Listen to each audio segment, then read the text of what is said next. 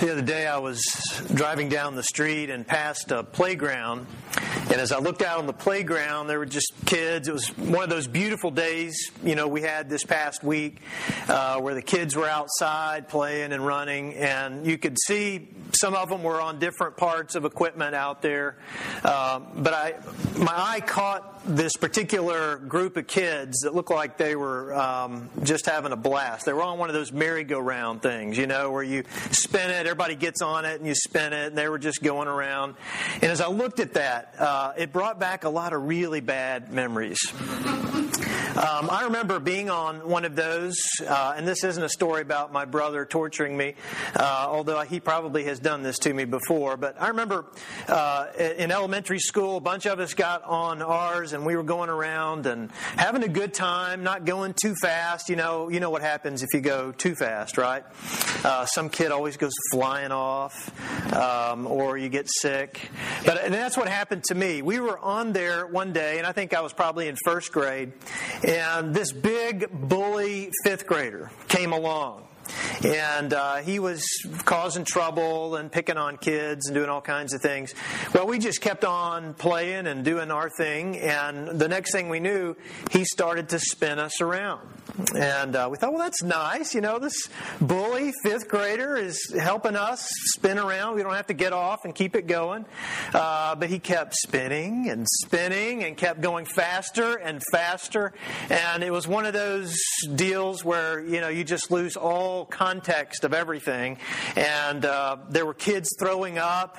There were kids falling off. There were kids crying. And then you could hear this bully guy laughing as he was spinning us around. But one of the things that I figured out on that merry-go-round was that if I could focus my eye on one particular thing, and I don't remember what it was, maybe a tree or something that was out beyond us, but if I could just stay and keep looking at that instead of going around and around with my eyes, then I was going to be a lot better. I was going to be able to survive and not throw up like the rest of the kids on the merry-go-round.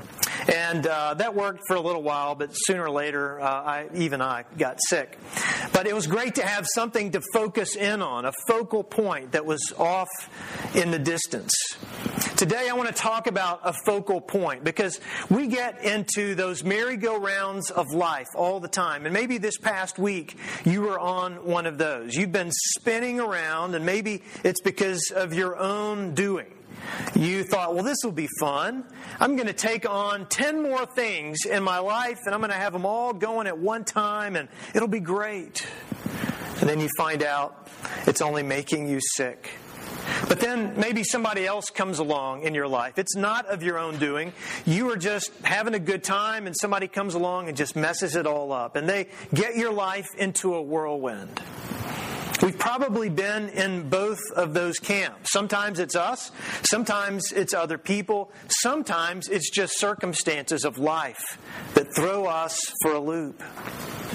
Well, I want us to think about how is it we can survive that merry-go-round? How is it that we can make it through life when everything around us is spinning? And what God reveals to us is a focal point. He gives us something to look at off in the distance. And really, it's not that far away. He gives us Jesus to be able to consider. And we've been looking at all of these different things that God reveals to us going back on January 11th as we began the first Sunday after Epiphany.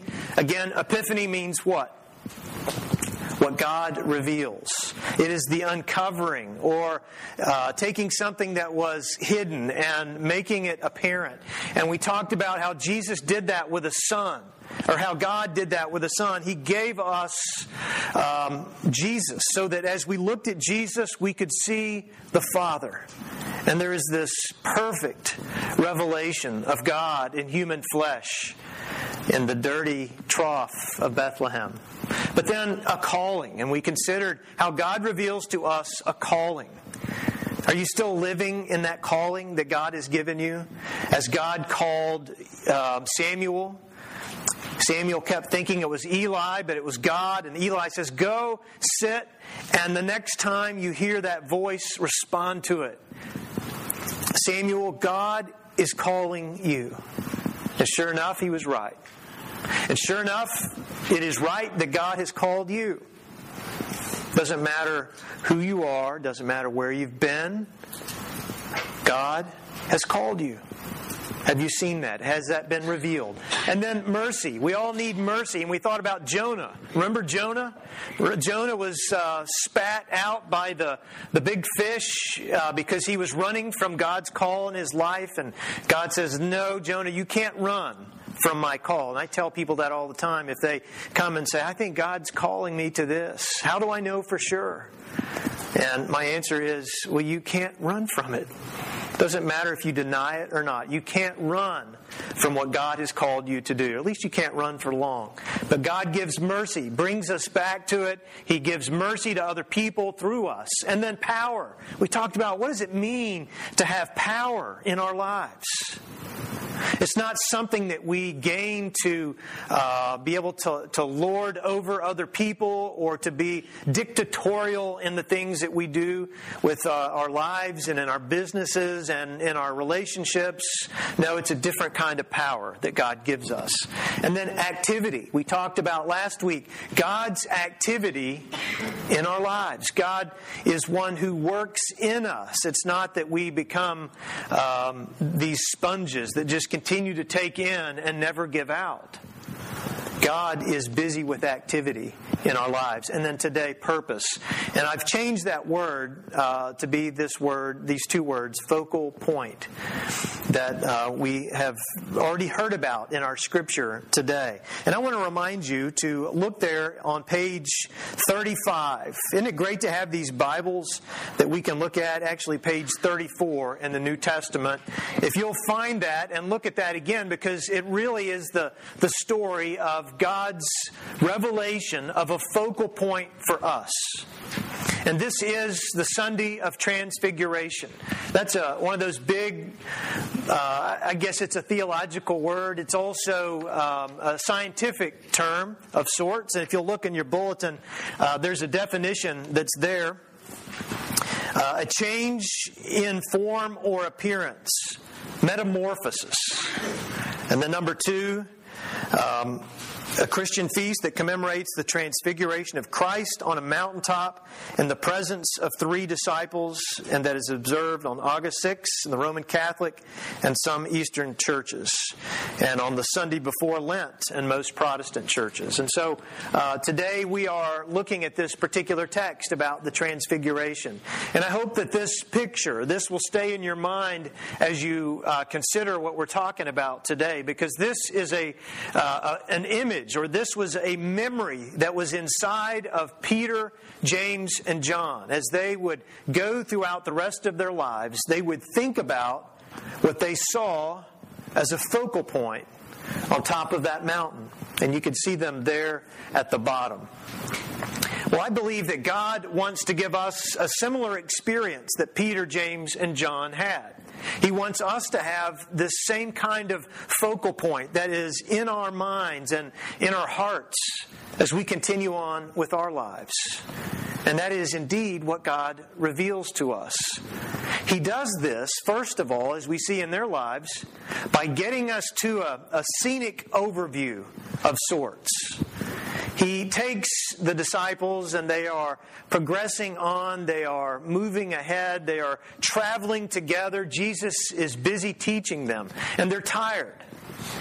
And we see again in the Gospel of Mark, there is this immediacy, there is this sense of urgency. There's always something that's going on with the disciples and Jesus. But they're tired at this point. So Jesus says, okay, we're gonna take a rest. We're gonna cool our heels. We're gonna get something to eat. We're just gonna sleep a little bit. But not all of us.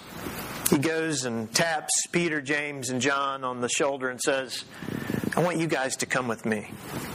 I'm sure they're thinking, Jesus, we're tired. We can't go anywhere else with you. We've been doing all of this stuff and casting out demons, and we've seen you say all these things to people where you just have all these people following you now, and we're having to feed them, and we're having to take care of them, and we're having to kind of protect you a little bit as we go along here. He says, no, we've got something to do. I want you guys to come with me, and we're going to climb this mountain.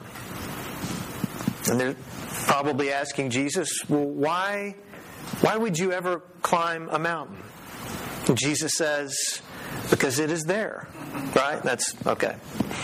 No one laughed at that. But we're going to climb this mountain together. There's a scenic view up at the top, and I want you to come with me. Well, what about the other disciples? Don't they have to go? I'm sure Jesus just said, well, it's not a matter of having to go, it's getting to go. You three are my key leaders. You have demonstrated that you're willing to do whatever to follow me. And so I want you to come away from them for a while. Come with me. Let's go up to the top. And I'm going to give you this great overview of what my life is all about. So they go up to the mountain, and as they go, let's go back one more. As they go up to the mountain, they see Peter, James, and John see Jesus going a little bit higher up on the mountain. And as they see Jesus there, they see that, as Mark describes, Jesus is taking on this glow. It is a bright, shining, white projection of brilliance and light that is going out from him.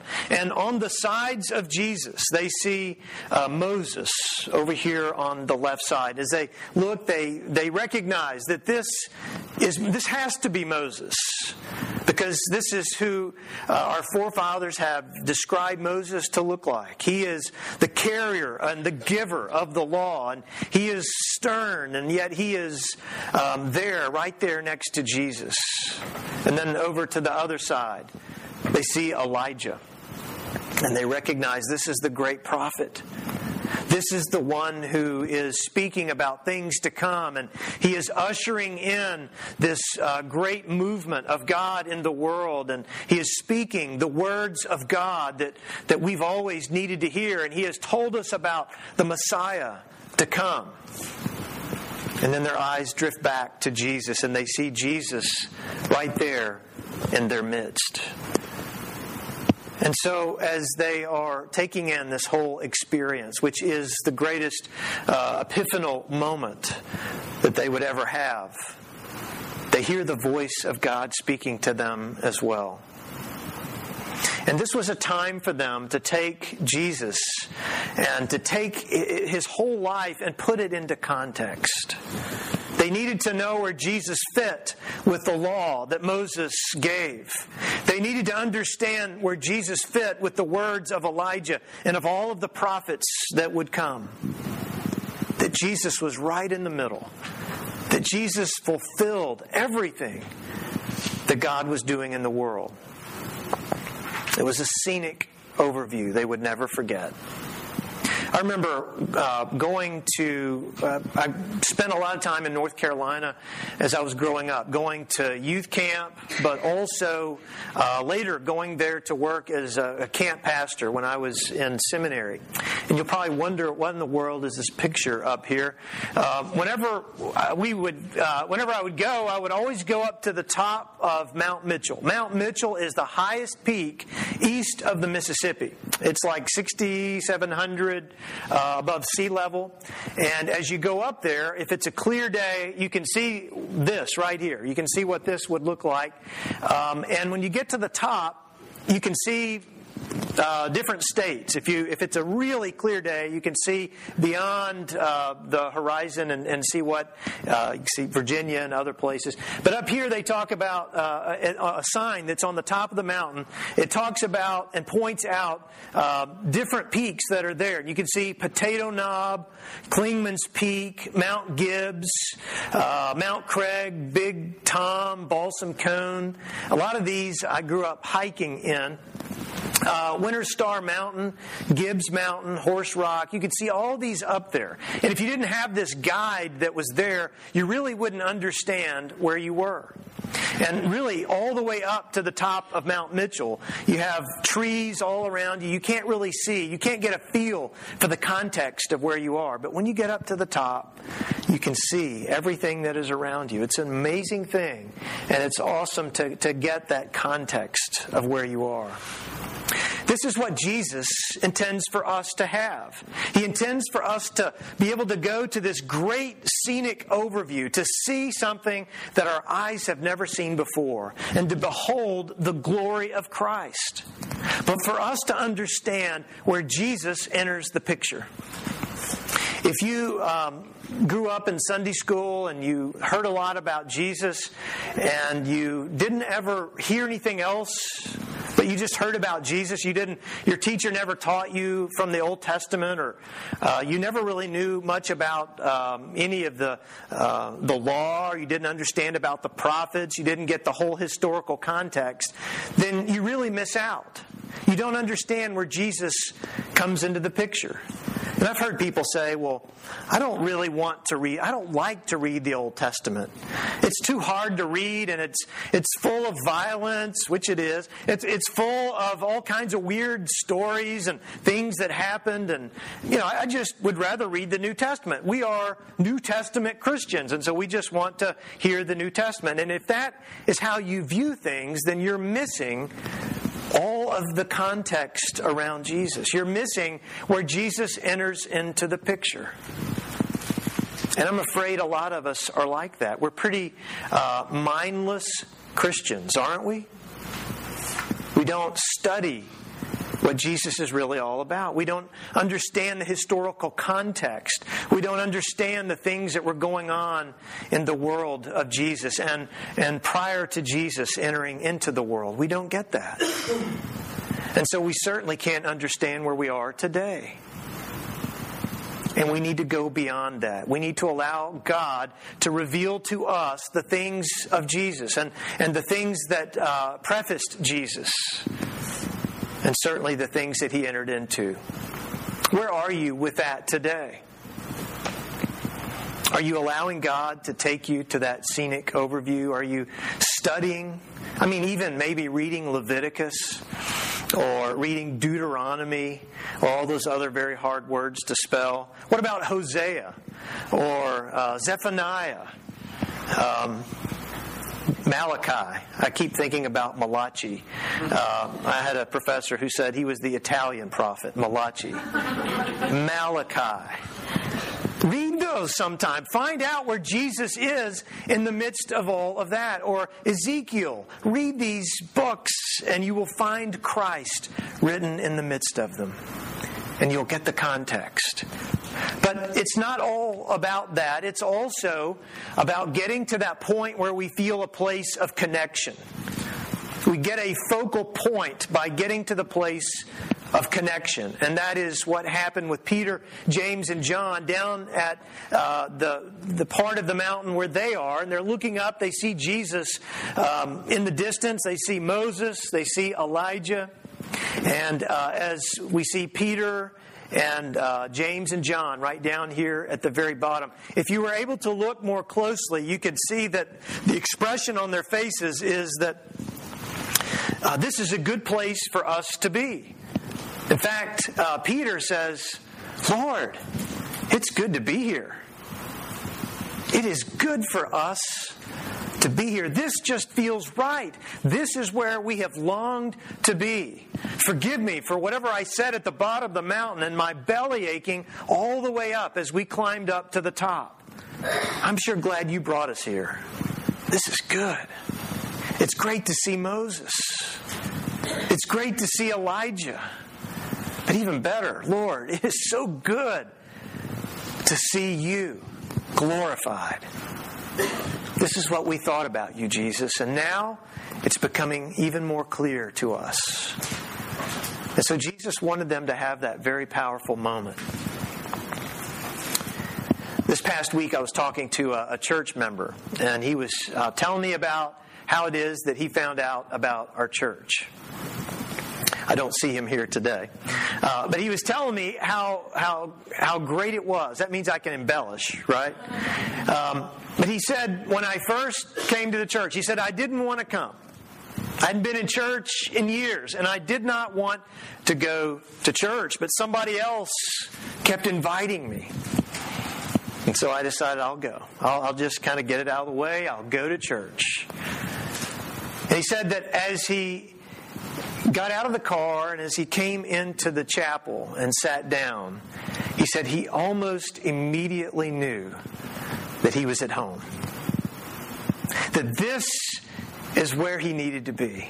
It just felt like home. He felt connected.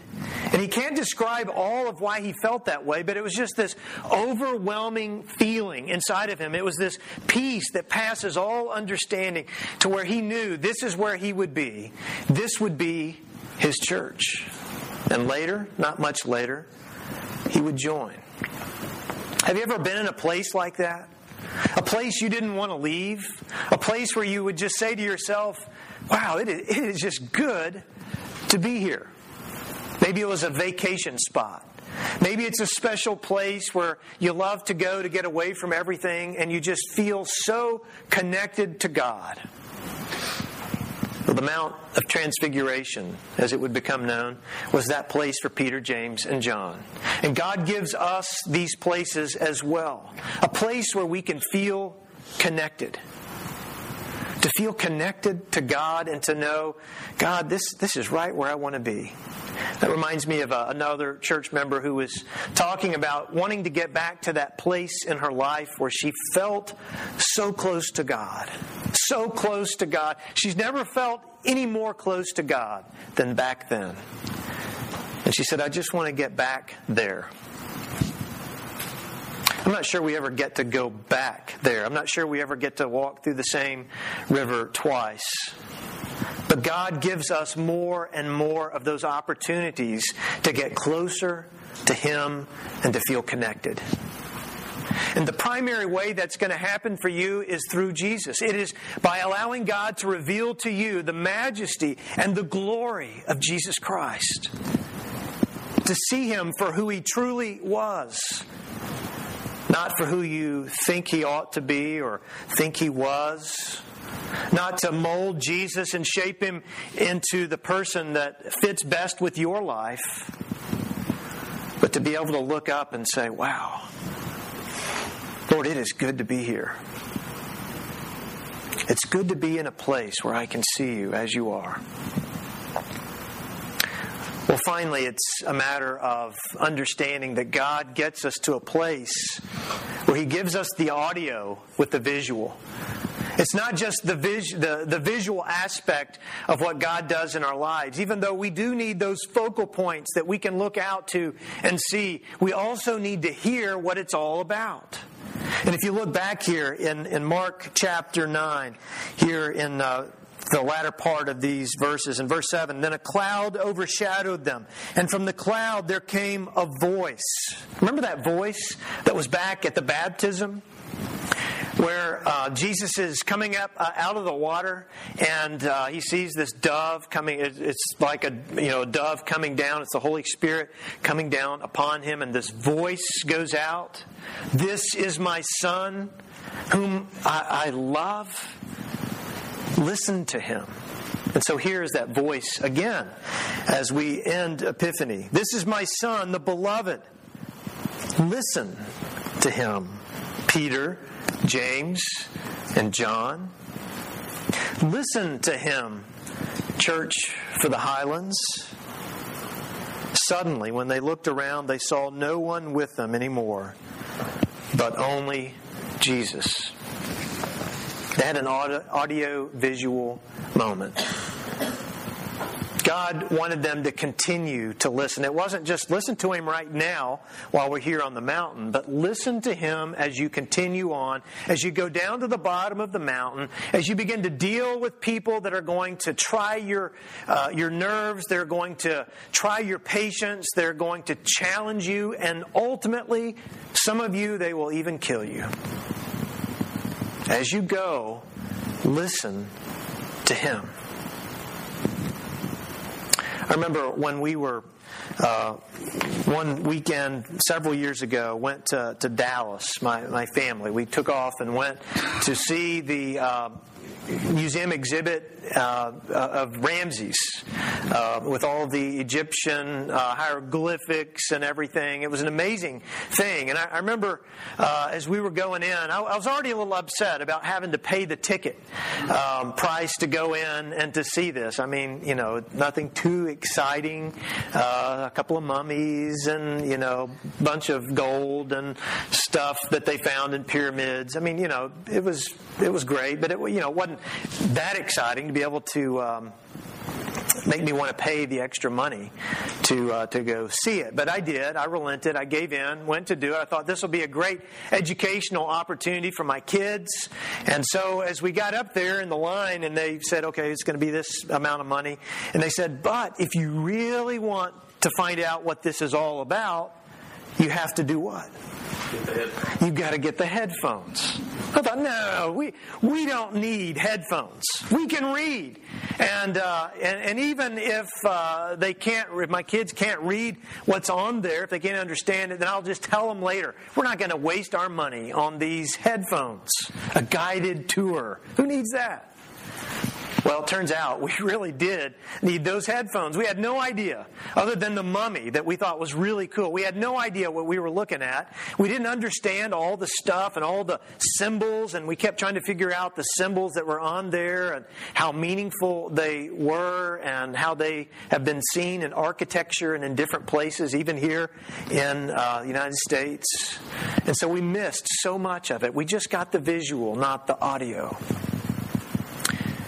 And how many times does that happen in our lives where we don't really understand? We think, well, I'm going to go to church, or I'm going to read the Bible, or I'm going to just talk to some Christian friends, and I'll we'll just try to get a glimpse of what's going on. I really don't need to have all that extra stuff. I don't have time for that.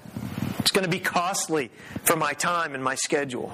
I'll just show up at Easter, or I'll come at Christmas, or I'll just show up every once in a while, and I'll kind of, I'll know what's going on well enough to be able to pass the test at the end. And we miss out on the audio part. It's great to see Jesus, but you need to listen to Him. To allow Him to narrate the things of life that are going on all around you. To tell you the things that you most need to hear, whether you want to hear them or not. To tell you those words of encouragement that you need when everything is spinning out of control. To be able to listen to Him. We have a great opportunity to do that as we begin Lent in this next week.